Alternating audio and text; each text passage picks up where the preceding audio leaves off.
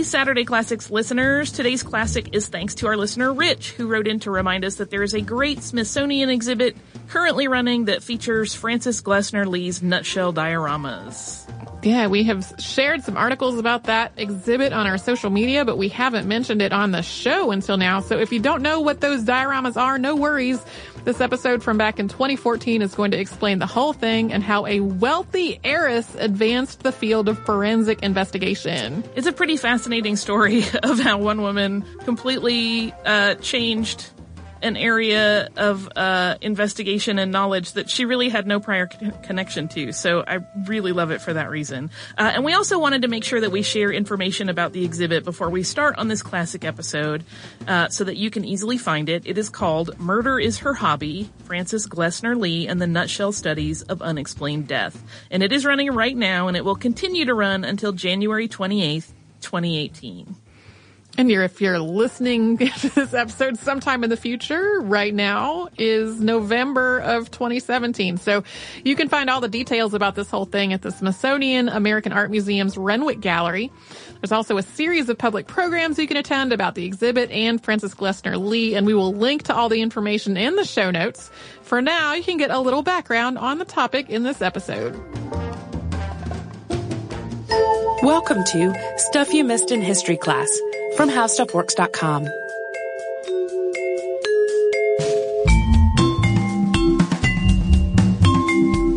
Hello and welcome to the podcast. I'm Holly Fry. And I'm Tracy V. Wilson. Today's topic is one that has been on my list for a very long time, almost from the time that Tracy and I came on to Stuff You Missed in History Class, and many listeners have also requested it. It is sort of equal parts quaint and horrifying, which is probably why people really love it so much and respond to this. And it also features a woman who is, a debutante heiress, but sort of anything but the standard debutante heiress you may conjure in your mind when you hear those words. And even though she was sort of forced into that role, and she had some, society bucking instincts about where a woman should be in her place and how that was going to work. She was still nonetheless an heiress and part of that structure that had made her, that had given her that position. And her name was Frances Glessner Lee.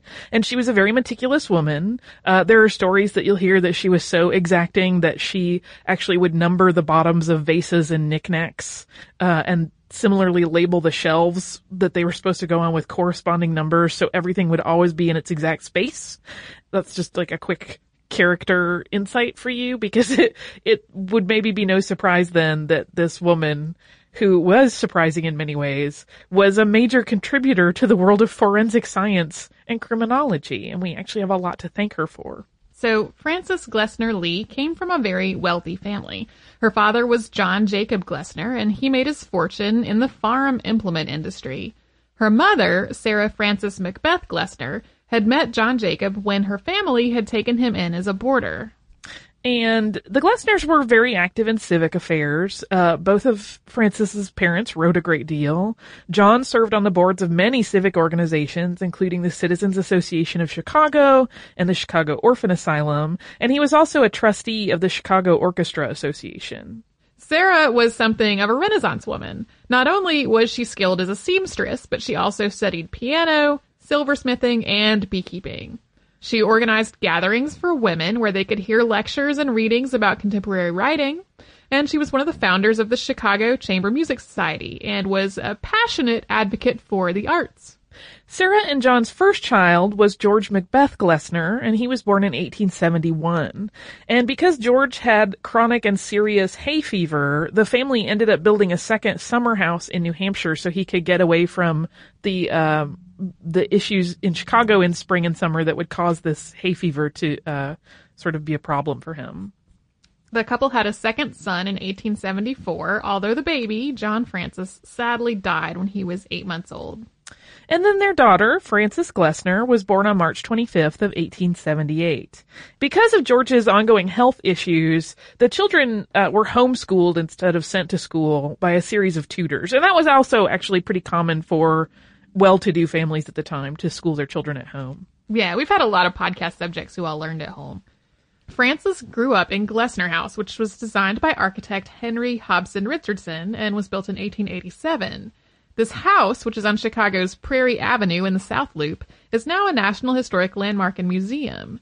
Once the Glessners moved into Glessner House, they spent winters there and summers in their New Hampshire cabin, which was called the Rocks.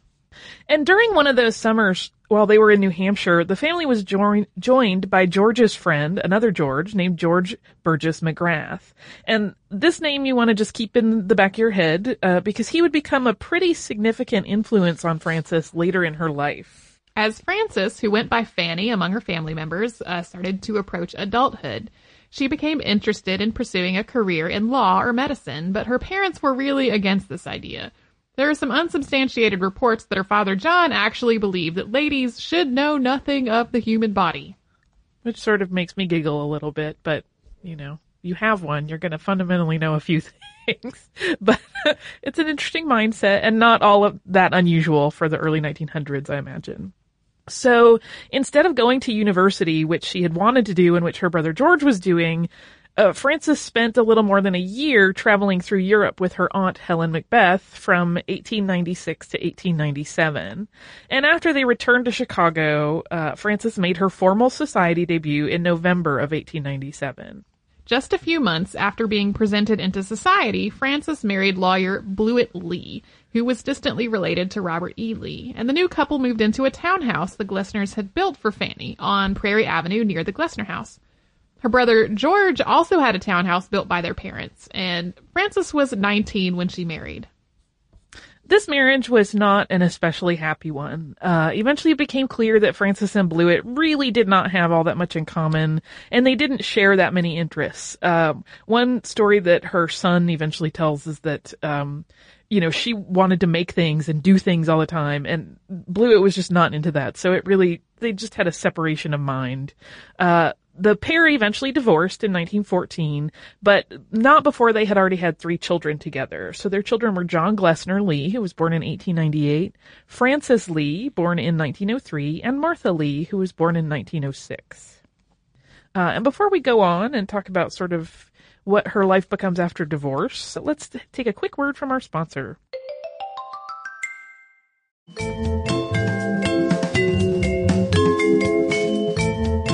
So now back to Frances Glessner Lee after her divorce. So once her marriage was over and she suddenly had a new life to begin, Frances returned to a hobby that she had actually learned as a child, which was making miniatures.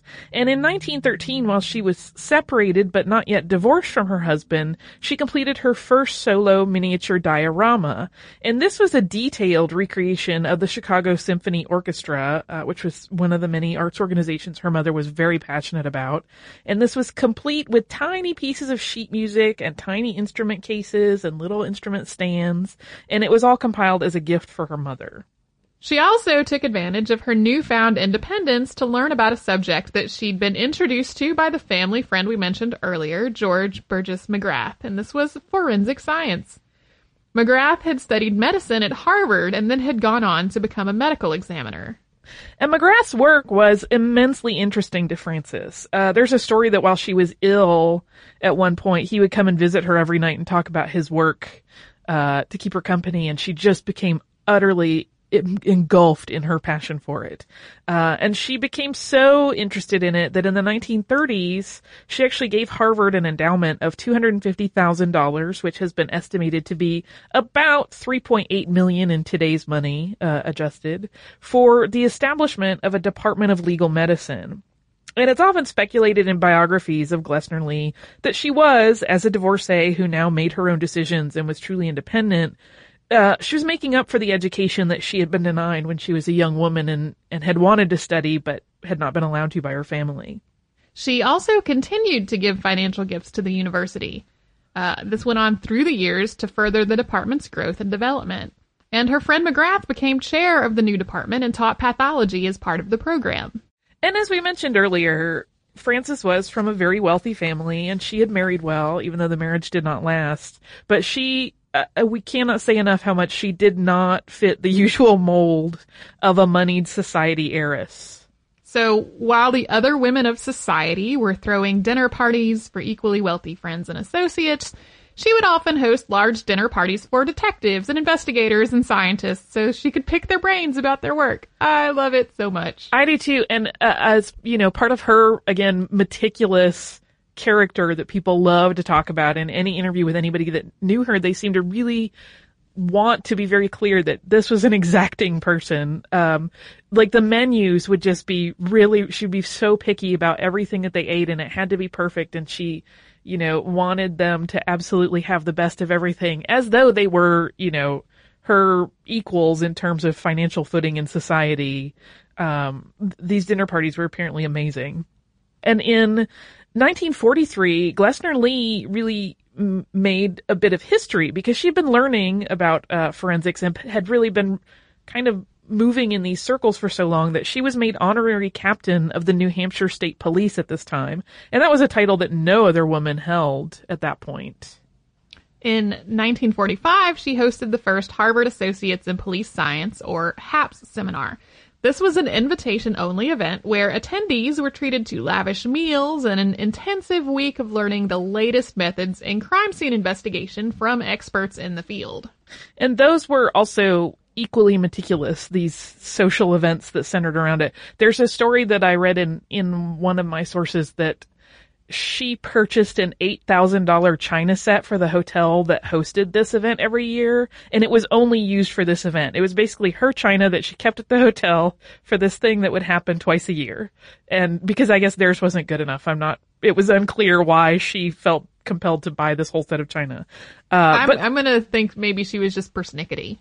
I think a little bit. And through all of her talks with investigators and detectives and her discussions with McGrath about his work, this idea had been forming in Glessner Lee's mind about how she could personally further the field of investigation outside of just being a financial donor. I mean, she was really funneling a lot of money into this department at Harvard with the intent that she was going to raise the standards, through education of how criminal investigation worked.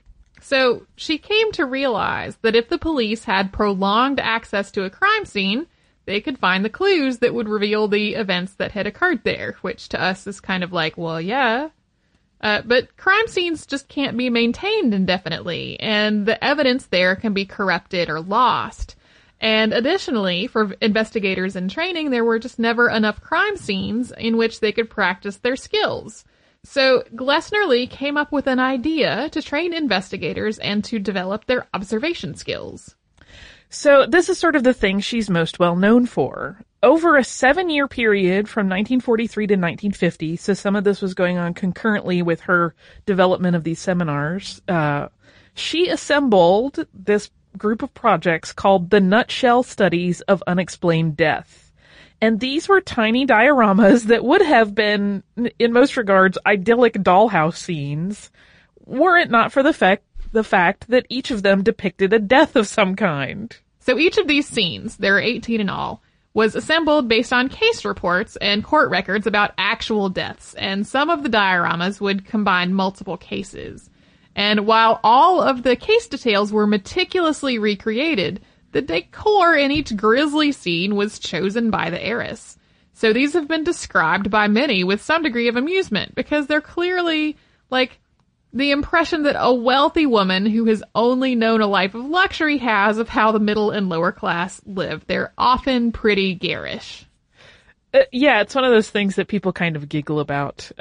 Even though, she really wasn't into all of the society trappings, it was clearly all she had known. So even in their cabin in New Hampshire, which was a very small and sort of simple affair, it still had the best of everything. And again, this is a woman that spent thousands of dollars to have the perfect china for police seminars. So clearly she knew a certain aesthetic and a certain life. And so when she imagined what poor people lived like, or even middle class people, it was kind of very funny, the things she would put together and pick out as how their houses would look. The smallest of these dioramas is 8 by 14 inches, and the largest is a 30-inch square 3-room dwelling. And I cannot stress enough how incredibly detailed these are. They're in a 1 inch to 1 foot scale. But they have teeny tiny cigarettes that she hand rolled. They have mice in the walls and sometimes mice in little traps. There are socks that she hand knitted on straight pins, and she would hand whittle tiny clothespins that would fill these dioramas. So they were full of, sort of the debris of life and all of the things that are just normal parts of any given home in this teeny tiny scale that she had meticulously created. So again, the word meticulous keeps coming up, and there is a reason. She was. The skin on the dolls that she used was carefully painted to mimic decomposition in some cases. If it was a case where the scene was supposed to be found with this body having been there for a while. The blood spatter is carefully applied to walls, in cases where there is one. There's one piece that's entitled Burned Cabin, and she had, again, meticulously built this entire cabin, and then she burned it down with a blowtorch. And she was also using, she didn't do all of this all by herself, although most of it was, but she would also use carpenters sometimes. She had a carpenter that she retained and really trusted, and he would work on some of the smaller woodworking elements of it.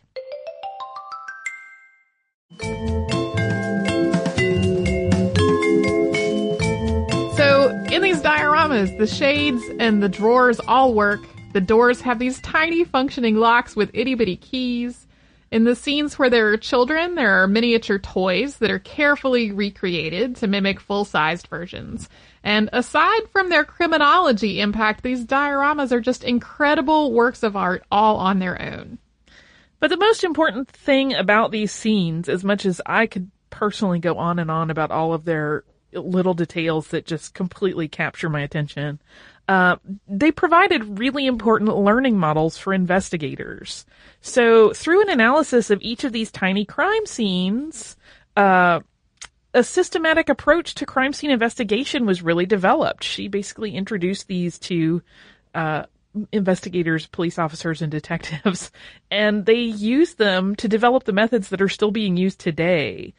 These include using search zones to analyze a crime scene and investigative patterns where they'll sometimes circle a scene from the outside and spiral inward so that they don't miss any details. And these are standard procedures now, and they came from these tiny little sort of dollhouse dioramas. Yeah, what's amazing to me isn't just that they're standard procedure now, but that before anybody put together a methodology like this, the whole field of crime scene investigation was kind of chaos. Like we talked about in our Axeman of New Orleans episodes. Yeah.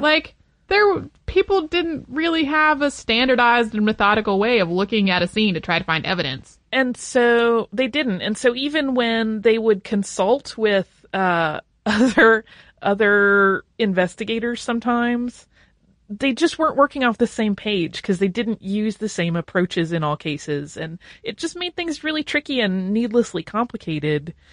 So one of the things that she even did as part of her seminars that she was hosting is she was basically creating a network of investigative researchers. So men that had gone through, eventually I presume women attended, but in the early days it was all men that had gone through these classes and these seminars would then be connected to one another after they graduated the seminar, and they would consult with each other. And she sort of developed this, she catalyzed this network developing where detectives could talk to each other about things they had found at crime scenes and really, kind of grow the field in a way that it never would have grown otherwise if somebody hadn't said, let's all get in a room together and talk about what we're doing. It's very cool. So all of these scenes, they all had a backstory of their own. They were put together based on actual case reports and actual information about crimes. But the goal, according to Glessner Lee, was not to solve the crime that had happened in the diorama. It was to practice observation.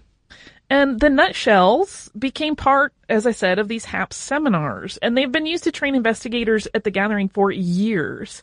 So normally when she was first doing this, I don't know if the methodology of using them has changed, but each student would be assigned 2 of the models, and they would get approximately 90 minutes of study for each scene. And then later, the student investigators would give a verbal report before the group, and they would all have a discussion of their findings that would ensue. And one of the goals of this practice as I said, she was developing this network and this dialogue among different investigators of how they would approach things. But it was also to get students away from this concept of following a hunch, and instead to take in all of the evidence that they see on a crime scene with an open mind. Like, instead of just looking for things that verify what they suspect has happened, she wanted them to learn to look at everything in a crime scene and not let any stray detail go because they didn't think it supported what actually happened. This is reminding me of like an episode of Bones. It should, because a lot of that grew out of this. She is also allegedly, I didn't put it in here initially, but there have been rumors for years that she was actually the inspiration for Angela Lansbury's character on Murder, She Wrote, because she was an older woman at this point doing all of this excited crime scene investigation. Glessner Lee continued to advocate for medical training for legal agents and systemized investigation practices in law enforcement all the way until the end of her life. Yeah, prior to her and her work with McGrath, coroners, for example, didn't need to have any medical training. It was, an appointment that they would get, and then they would rely on the people below them to cover the medical bases. But she really wanted to make sure that there was a systematic way to make sure that trained medical personnel were involved in investigations, and it wasn't just people guessing that did not know the workings of the human body. Frances died in New Hampshire at the Rocks at the small home that her family had built there on January 27th of 1962. And 4 years later, the Department of Legal Medicine that she had endowed at Harvard was dissolved for lack of funding. The collection of nutshell studies became part of a public display at the Maryland Medical Examiner's Office when the Department of Legal Medicine was closed. So not only are they available for public viewing, but they're also used as teaching tools for forensic investigation. Yeah, I think now you have to actually request permission to go see them. I think there's one in the lobby. I've read a few different reports and they fall at different times, like different years that they've been written. I think there's one or two still in the lobby that people can just walk in and see, and you can examine all of them if you just make an appointment to go up. I think they're on the 3rd floor of the Maryland Medical Examiner's Office. So in 1992, the nutshells actually underwent a restoration that cost about $50,000. Just a general sort of upkeep and refresh, although they still have the kooky decor. In 2012, a documentary about the nutshell studies was made entitled Of Dolls and Murder, and it examines the place of Glessner Lee's work in relation to the forensic world, as well as the role of women in society. Yeah, a lot of modern historians have kind of wanted to analyze her place in terms of like an early phase of feminism, which I didn't get into here. It's covered by other people. I really wanted to focus on her crime work. But one of the most interesting things about Glessner Lee's work is perhaps the fact that while she was a self-taught criminologist that was afforded access to this hobby just because she was an heiress with immense wealth, she became incredibly respected by the men that she worked with and the men that she helped to train. And she once said, quote, "I didn't do a lick of work to deserve what I have. Therefore, I feel I have been left an obligation to do something that will benefit everybody." So if you're wondering why an heiress thought that it would be fun to do this and became so impassioned about developing criminology systems, that is why. In her early years of studying and working for forensic science, she may have been seen as kind of this wealthy, eccentric lady, but that image has been completely eclipsed by the important influence of her work. Yeah, many men, in looking at research for this, I saw many men that she had worked with through the years really describe her as one of the best criminologists they had ever met. Like, she definitely knew what she was talking about. She wasn't just making cute dollhouse scenes to play with. She was very focused, and it was not random at all. She really was super smart, super well educated, even if it was not in a formal setting. And she wrote an article in 1952 for the Journal of Criminal Law and Criminology. And I just wanted to read the last paragraph of it because it is really sort of beautiful, and it's a good way to end discussion about her.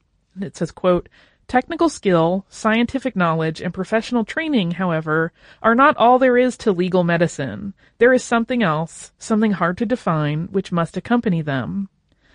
Quote, "The application of medical knowledge and skill to the uses and purposes of the law," unquote, "is not the whole story. It is far more than that. It is an unremitting quest for facts. It is a constant and continuous search for truth in the interests of science and justice, to expose the guilty, to clear the innocent. It is a dedication of its own peculiar wisdom and experience to the service of mankind. That sort of sums up her entire approach to it, which makes me love it. Yeah. And now I have listener mail. Hooray, listener mail. I have two pieces, because they're both shortish. First is from our listener Alan, who writes to us often, and he's sent us some really beautiful pictures lately while he's been traveling the world. And he says, "Hi, as you may know from the tiger picture I sent, I was in India, and now I'm catching up on my podcast, so I'm behind. As a result, I just heard the one on Ambrose Bierce. With that in mind, I would like to tell you something of interest. I, as a retired psychologist, volunteer at the VA in the PTSD clinic. In listening to his life after the Civil War, it really sounded like he had PTSD. The behaviors you describe sound a lot like those of people suffering from PTSD, as did the experiences he had in the service, including the loss of his close friend." And Alan goes on to recommend the book, Achilles in Vietnam by Jonathan Shea, MD, PhD, as a really good book on the subject if people are interested in it. That occurred to me as well, but as someone who is not clinically versed in PTSD, I'm always reluctant to make those jumps, even if it seems like it fits the mold. So it's just good to have somebody who is a pro, kind of back up what I think probably many of us were thinking in listening to the Ambrose Bierce story. So my second note is from our listener Kate, and she wrote us on Facebook, and she says, "I recently discovered your podcast and I'm really enjoying it. I just listened to the 2 Everest podcasts and was left wondering about the first woman to summit the mountain. Do you know anything about her or the history of women climbing?" Oh my gosh, do I love this topic. I love this topic. So I was really glad Kate asked about it. It's a little too modern, really, for us to cover on the show.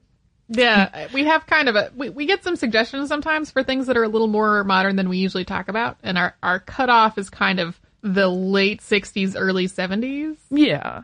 And so, but I will answer this as listener mail. It gives me a good opportunity to talk a little bit more about Everest and a woman who is really amazing. Her name is Junko Tabe, and she was the first woman to summit Everest. She is a native of Fukushima, and she made her historic ascent in 1975. And she's really incredible in many ways. Her life story is fabulous because she fought very hard for women's equality in Japan. She actually founded the Ladies Climbing Club of Japan in 1969, and she really broke cultural tradition on her ascent because she left her 3-year-old daughter at home with her husband, which is unheard of culturally at that point, to just go off and climb a mountain. And her husband is also a mountaineer, so presumably he really had some understanding of, the drive that made her want to do this. Her expedition was incredible because it consisted of a 15-woman team, which was a first. It was mocked at the time by a lot of male mountaineers. So the events surrounding her summit were already pretty extraordinary. And she has since become an advocate of sustainable mountaineering in the hopes that she can stop some of the destruction that's happening as more and more climbers take on Everest each year. And we'll link to a couple of really great articles about her in the show notes if you want to read more about her. I have immense respect for her. She's an amazing woman. She's still alive. She has the most beautiful smile. I love everything about her. I have a little bit of Everest rabies for someone that doesn't want to climb it, but I highly recommend reading up on her because she's really incredible. She only got to be the only woman that had ever summited for less than 2 weeks. I think 11 days later, another woman summited, but she continues her work in trying to really maintain the mountain, and I love her sustainable mountaineering work that she's been doing. Thank you so much for joining us for this Saturday Classic. Since this is out of the archive, if you heard an email address or a Facebook URL or something similar during the course of the show, that may be obsolete now. So here is our current contact information. We are at History Podcast at HowStuffWorks.com, and then we're at Missed in History all over social media. That is our name on Facebook, Twitter, Tumblr, Pinterest, and Instagram. Thanks again for listening. For more on this and thousands of other topics, visit HowStuffWorks.com.